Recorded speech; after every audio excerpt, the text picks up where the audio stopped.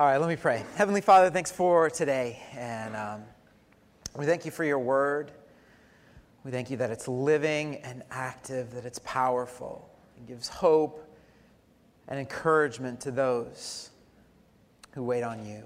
So we come today, lives surrendered before you. We wait on you, God. Speak to us through your scripture, God. Give us understanding, even of difficult things we might find in your scripture. We ask that in Jesus' name. Amen. Amen. All right. Well, there's no doubt that we hate waiting. Does anyone here hate waiting? Waiting in lines, things like that, waiting in traffic. I hate waiting. It's crazy when you think about how much of our lives are spent waiting for things. In fact, a few years ago, Timex, the watch company, did a little survey to get actual stats on how long people are waiting. Here's what Timex, the watch company, found out about how much Americans wait. Average wait time is 32 minutes whenever we visit a doctor. There's even a room called the waiting room. No doubt you've sat in that waiting room. 28 minutes in airport security lines whenever they travel. I like this one. 21 minutes for a significant other to get ready to go out. Okay, won't make many comments on that. Other than, even once my kids are all ready to go, it takes 20 minutes just to get the kids' shoes on and to get them out of the house. I don't know if you have little kids. Man, waiting. 23 minutes to get a table at a restaurant. 13 hours annually waiting on hold for customer service. 13 hours of your year are going to be wasted being on hold. Your call is very important to us. 13 hours later. 38 hours each year waiting in traffic. I suppose that depends on where you live. And this one, 13 seconds before we honk at a car in front of us, stopped at a green light. I don't know who waits 13 seconds. It's like a nanosecond. I mean, you don't get, 13 seconds would be generous. Like, that would be polite. Goodness. According to the survey, what lines do people hate waiting in most? Grocery store lines. You ever waited in the customer service line at Walmart? Oh, Lord Jesus, take the wheel. I'm about to lose my mind. Whew. Waiting is torture. But aren't there other times in our lives where we gladly wait?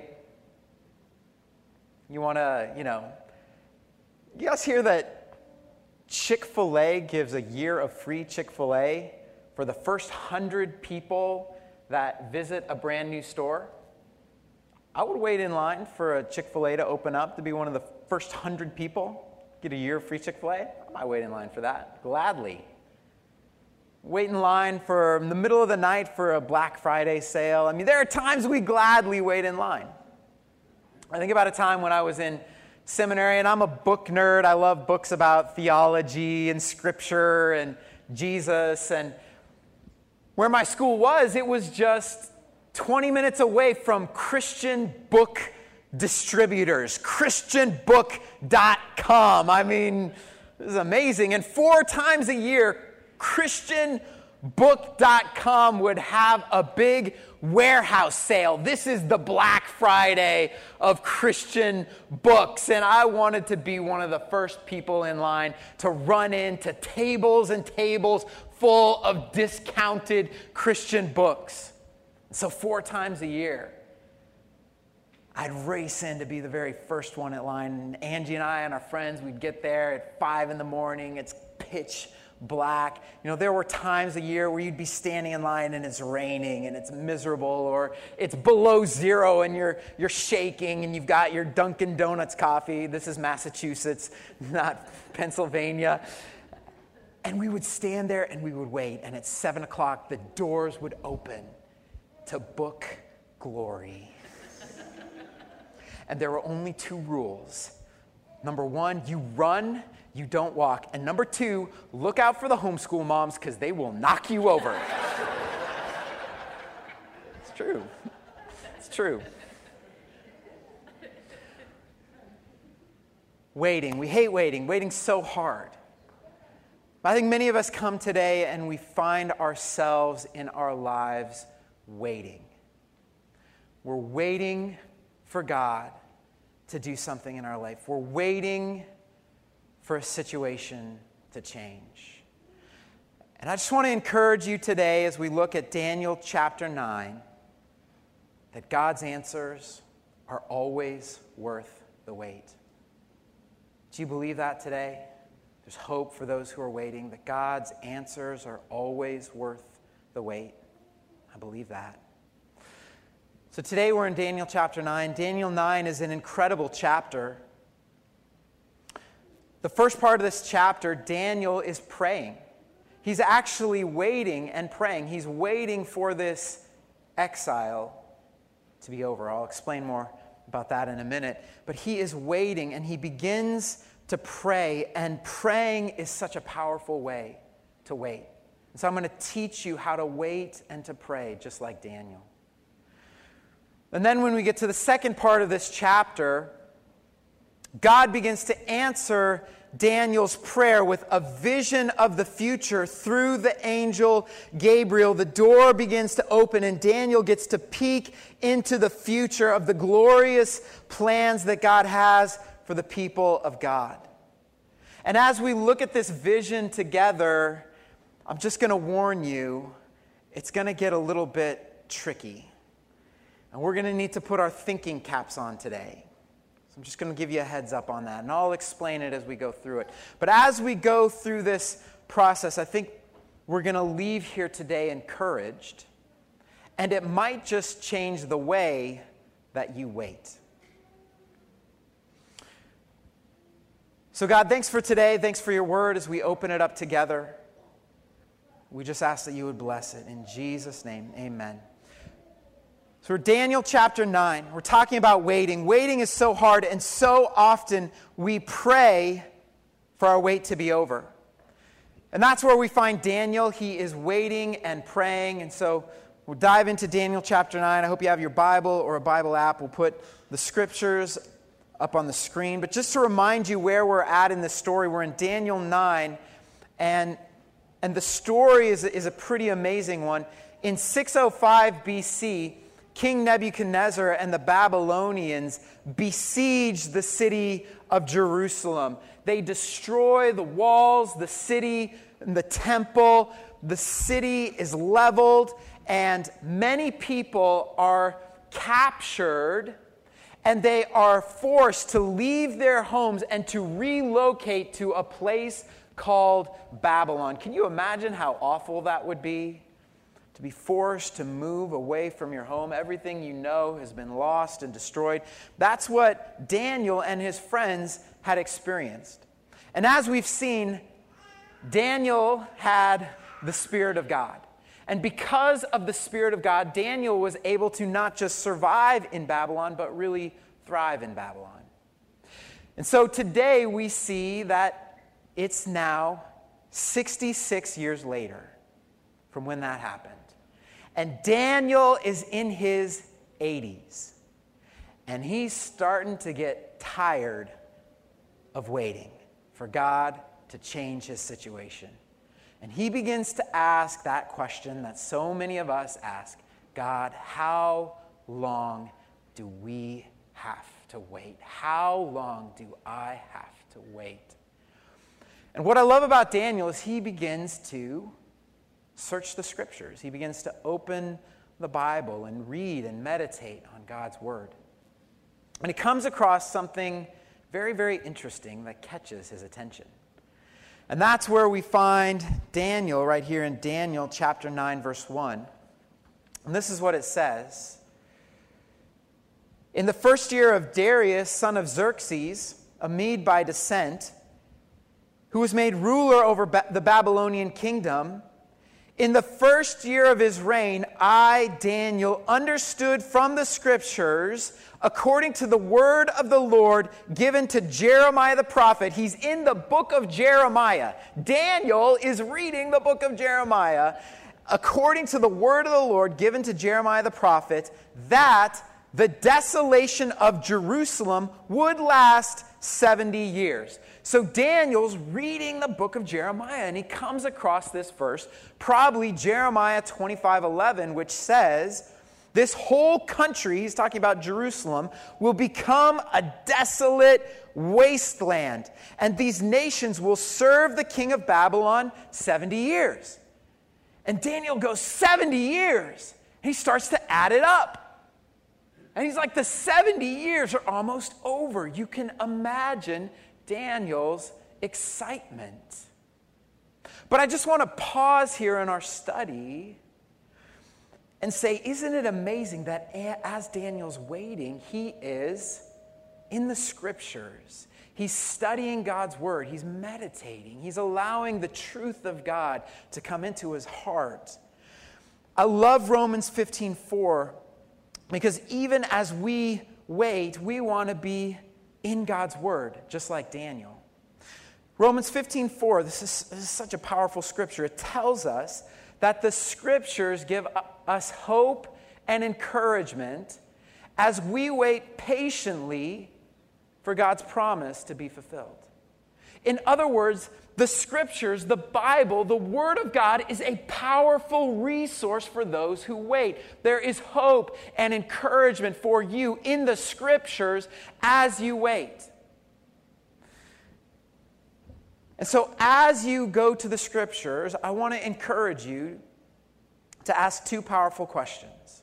And you can write these down. These are simple, but they're so important. Whenever you open the Bible, I want you to ask these questions.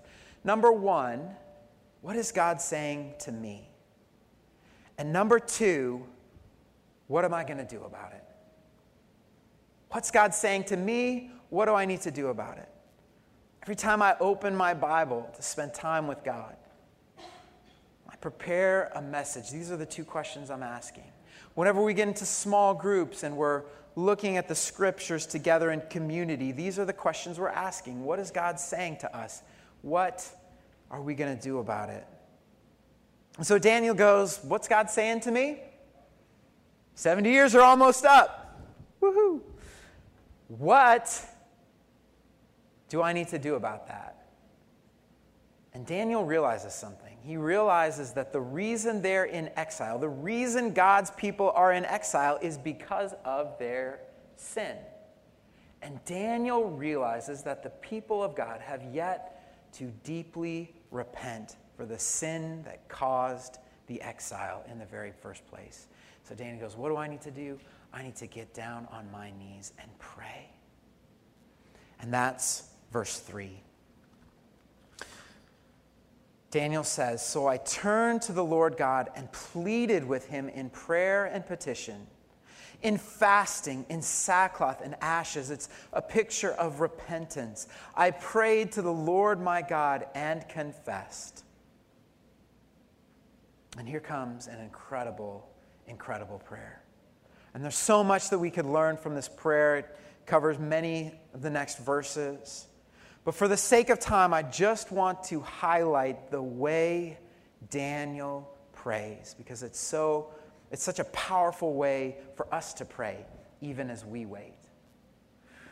So the first part of this prayer, as we're looking at Daniel's prayer, is that Daniel praises God. So if you're taking notes, the first thing we want to do when we pray is praise.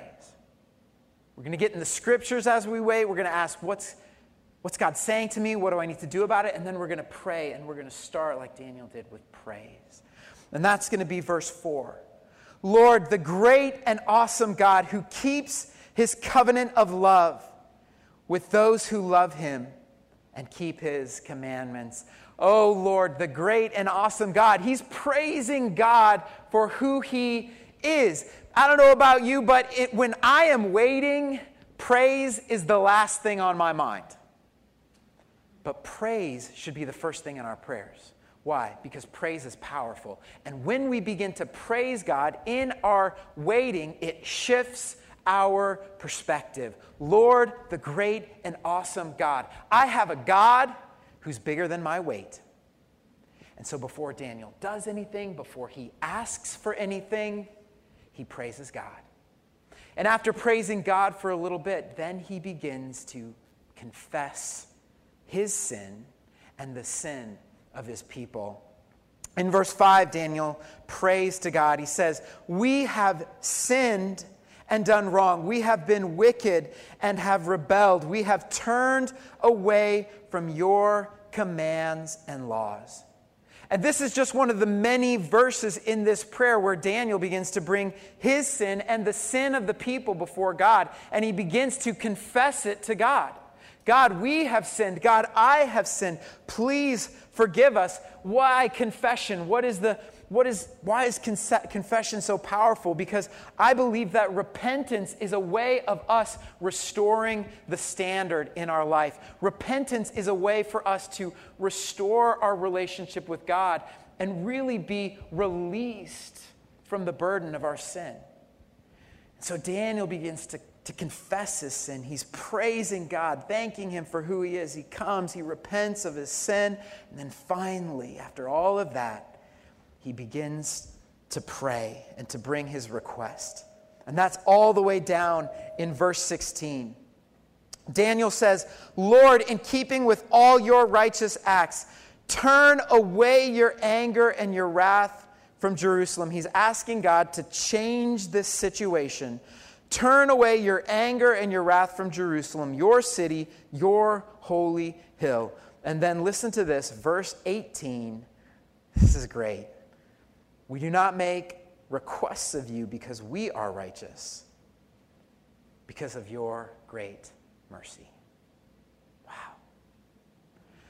I just think for so many of us today, we're praying for our wait to be over. But I want you to know that there's so much more to waiting than just the waiting, because God is in the waiting. And waiting is an opportunity to turn our attention to a great and awesome God. Waiting is an opportunity for you to press into God and to deepen your relationship with him in a way that wouldn't be possible but were it for the wait. Waiting brings us closer to God. It's not easy. In my own life, waited. It's been difficult. My wife and I waited 14 years for our first child. I can tell you in all that, we learned one thing: there's no better way to wait, if you gotta wait, than to wait on the Lord. And the scripture says that those who wait on the Lord will renew their strength. So in the scriptures and the presence of God, there's so much hope and encouragement for those who wait. We pray for our wait to be over. That's the first part. In the second part, God begins to answer Daniel's prayer.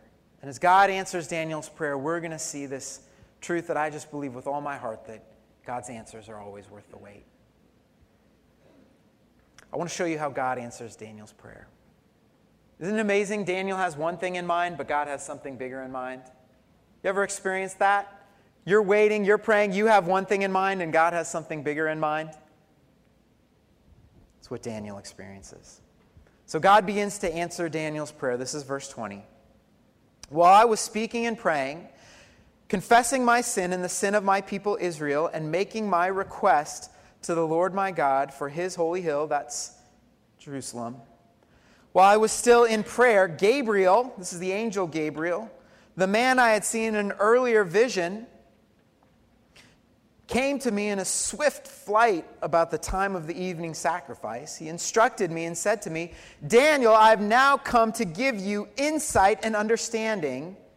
As soon as you began to pray, a word went out, which I have come to tell you, for you are highly esteemed. Therefore, consider the word and understand the vision.'" Gabriel is bringing a vision from God of the future, of God's answer to Daniel's prayer. The door is going to open, and Daniel's going to get to peek into the amazing future that God has for Daniel and his people. What's God's answer to Daniel's prayer? So this is where you're going to have to put your thinking caps on. Are you guys ready? Good. Verse 24.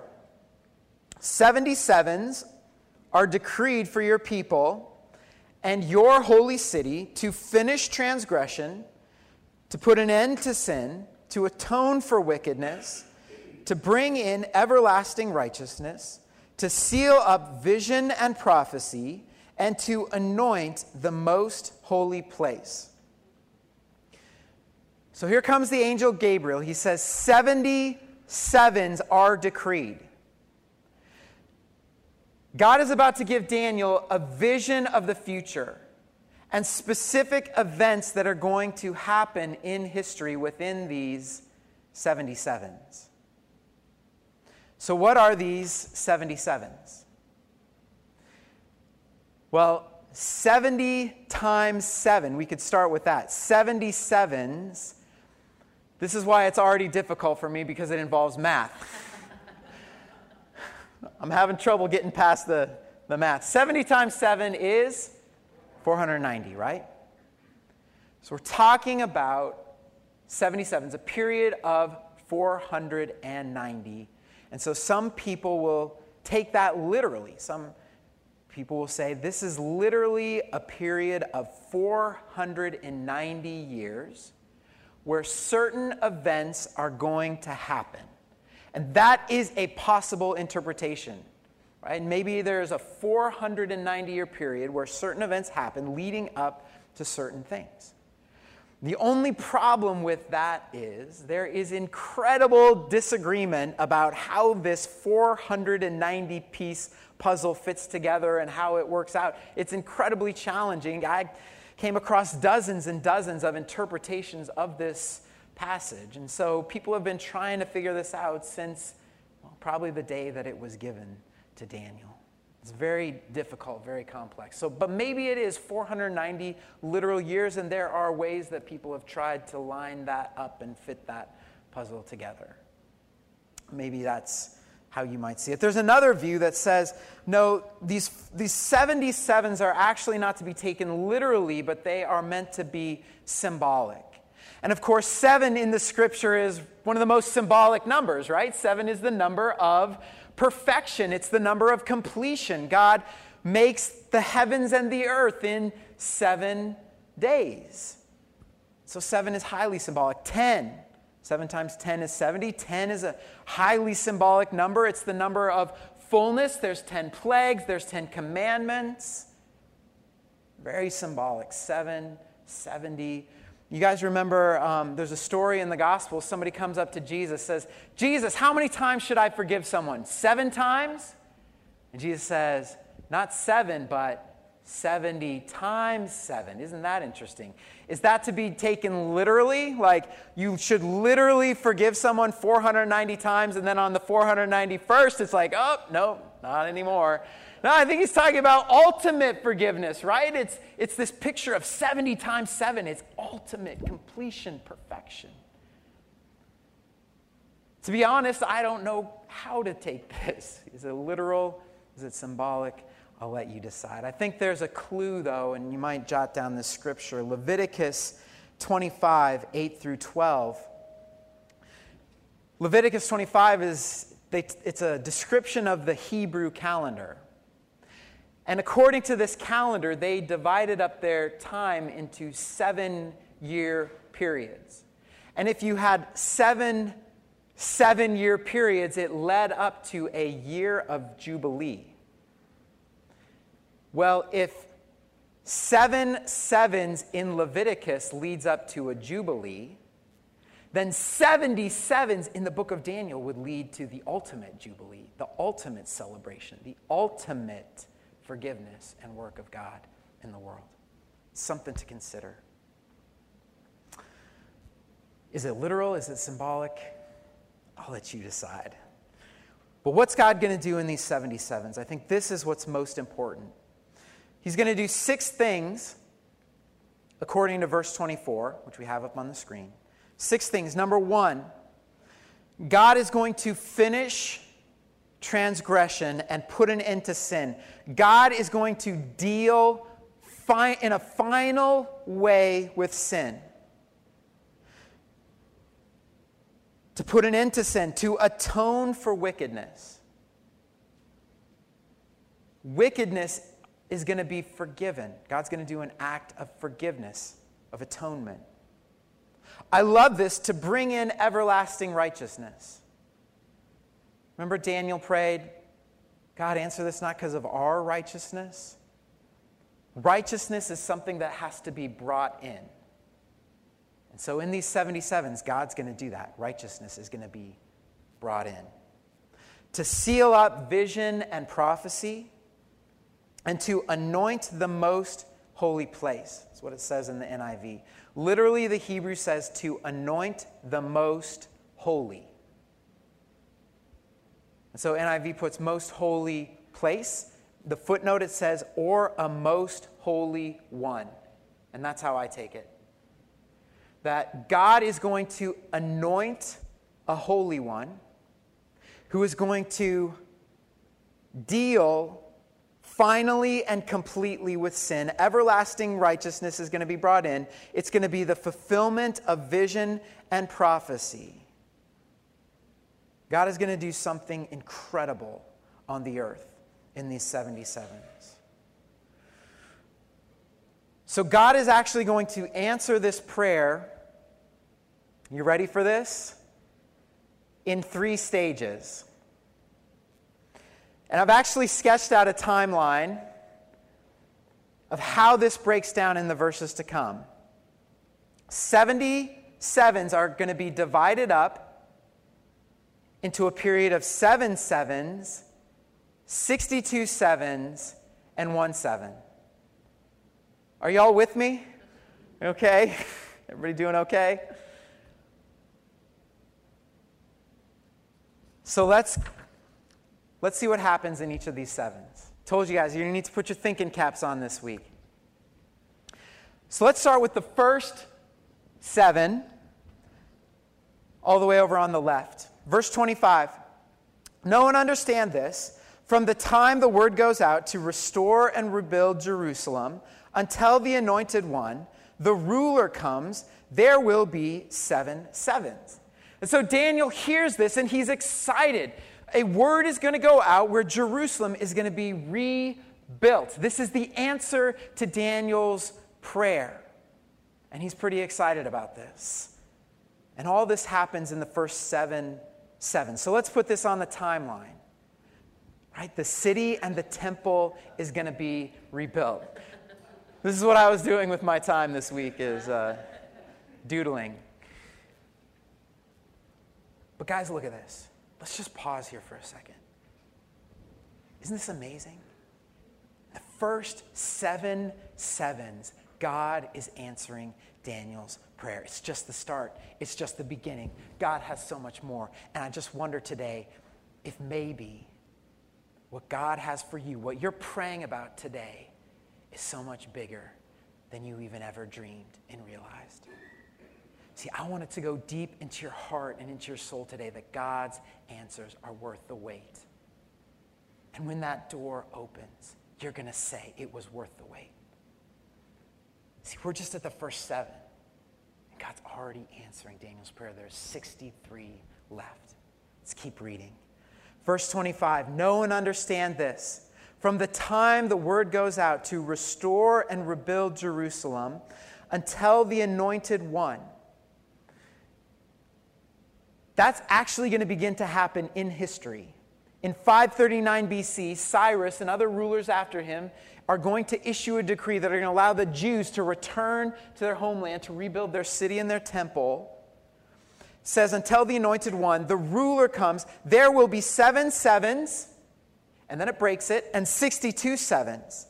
It, going back to the rebuilt city, will be rebuilt with streets and a trench but in times of trouble. The city's going to be rebuilt. The temple is going to be rebuilt. But it says in times of trouble. And you can read about this in your Bible. In the books of Ezra, Nehemiah, in the prophets, Haggai, Zechariah, Malachi. They are going back to their land. They're rebuilding the city and the temple. And there's so much difficulty and opposition. It's happening just like God said it would. But then God marks off another 62 sevens. And he marks it off, and he's silent. He doesn't say anything about those 62 sevens. There's something that's going to come after that 62nd seven. But he's going to be silent for 62 sevens. It's why we call that period between the last page of our Old Testament and the first page of our New Testament, the 400 years of silence. It's just one page, right? But there's 400 years of silence between the Old Testament and the New Testament. And isn't it interesting? And let's go ahead and put that on our timeline. 400 years of silence. We'll just put ... Don't you hate it when you get that ... But isn't it interesting that even the years of silence are a part of God's plan?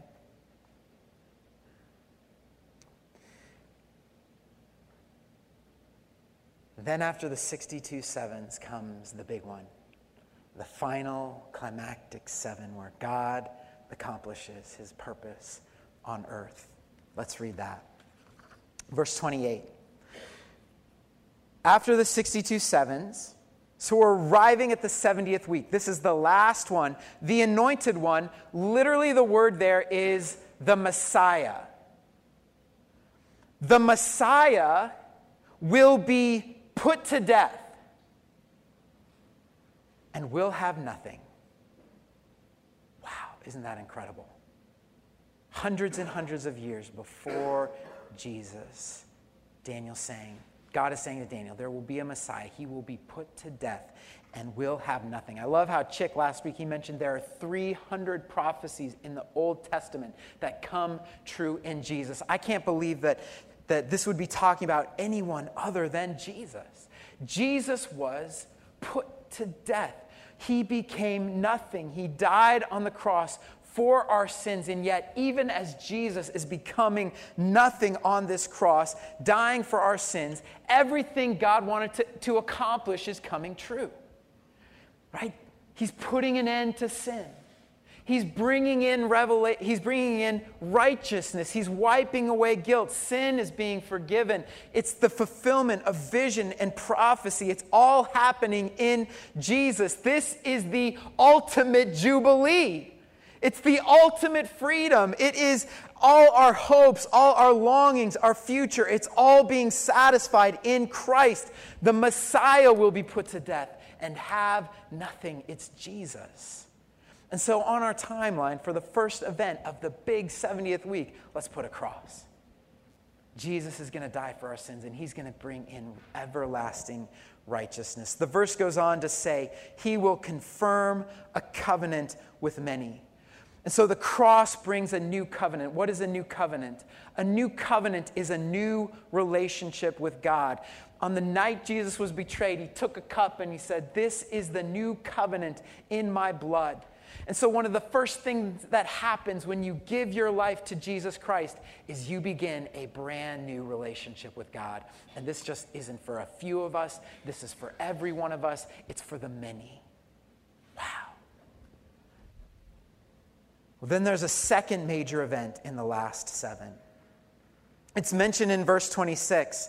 The people of the ruler who will come will destroy the city and the sanctuary. So in the first sevens, he's like, the city and the sanctuary are going to be built.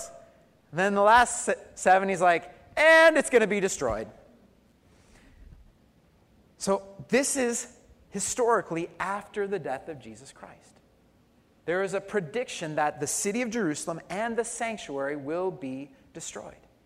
Do you guys remember even Jesus talked about this when he was on earth, and he predicted the destruction of Jerusalem and the temple, and he said, not one stone is going to be left standing on another. And sure enough, 40 years after Jesus, in AD 70, a Roman general named Titus marches into the city of Jerusalem and he levels it. The walls, the temple, this happened, guys. And we know by Daniel is that the Messiah had to come before that temple was destroyed. Very interesting. Verse 26 continues. The end will come like a flood. That's the end of the city. War will continue until the end, and desolations have been decreed. He will confirm a covenant with many for 1/7. We talked about that. That's the new covenant in Jesus. In the middle of the 7, he will put an end to sacrifice and offering. Why would Jesus bring an end to sacrifice and offering? Because he is the perfect sacrifice and offering. A temple is no longer needed. That's the book of Hebrews. Jesus is our better sacrifice. And we don't need that system anymore to have a right relationship with God. The system is all who trust in Jesus are forgiven and set free. Goes on to say, and at that temple he will set up an abomination that causes desolation till the end that is decreed is poured out on him. I'm not super happy with that translation. It creates some confusion there. But needless to say, there's a destruction that is coming upon Jerusalem and its temple. And so in our timeline, let's go ahead and mark that for the second half. Not one stone is going to be left upon another. There's so much more I could say about this in this passage, and maybe more that some of you who've studied this would want me to say. But this is one way to make sense of a very confusing portion of Scripture. And I just want to invite you again on the way out. I have some notes from my seminary days. It's actually a 10-page packet. And it includes 4 major views on the 77s for all of you that just want to go home and geek out. It has timelines. It has dates. I know some of you are like, put some dates. Yep, I'll let you look at the dates. There's different dates. Major views, strengths and weaknesses of each view. It's a difficult passage to understand. And I think that's how God meant it to be. There is a concealed certainty about what God's doing in the world. So as we close, what does this mean for those who wait? What does it mean for those who wait? We talked about waiting at the beginning. We have people in this room today who are waiting for a job, waiting for a house, waiting for a relationship, waiting for an opportunity. And I believe that the reason that it's taking so long is because what God has for you is bigger and more rewarding than you ever dreamed or imagined.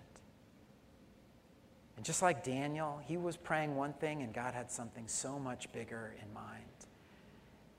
And I just believe today that God's answers are always worth the wait. When that door opens, you are going to say, it was worth the wait.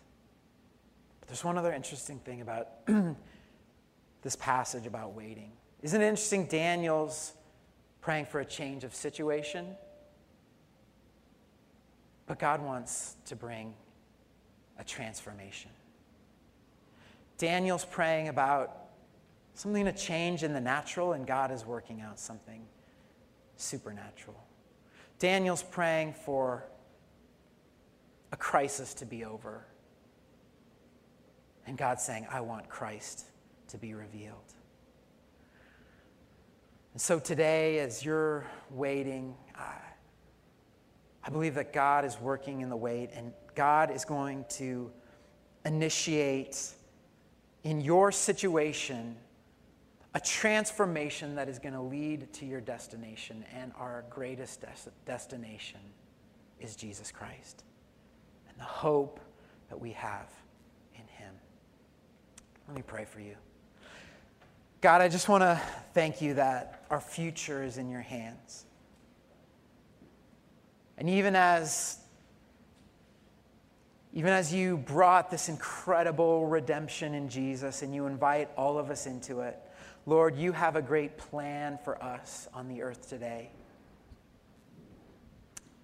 Even as vision was sealed up, we know that there will be an unsealing of vision again as Christ comes to restore our world. And we look forward to that day, that ultimate jubilee.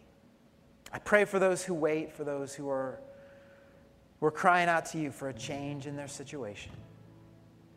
And I pray that they would be strengthened by you. Those who wait upon the Lord will renew their strength. I pray that they would turn to you and dive deep to their relationship with you, that they would find all their strength, all their hope, all their future, and all their joy and satisfaction in Jesus Christ. Because in you and in your kingdom is righteousness and joy and peace. So we ask that in Jesus' name. Everybody said, amen. Let's worship.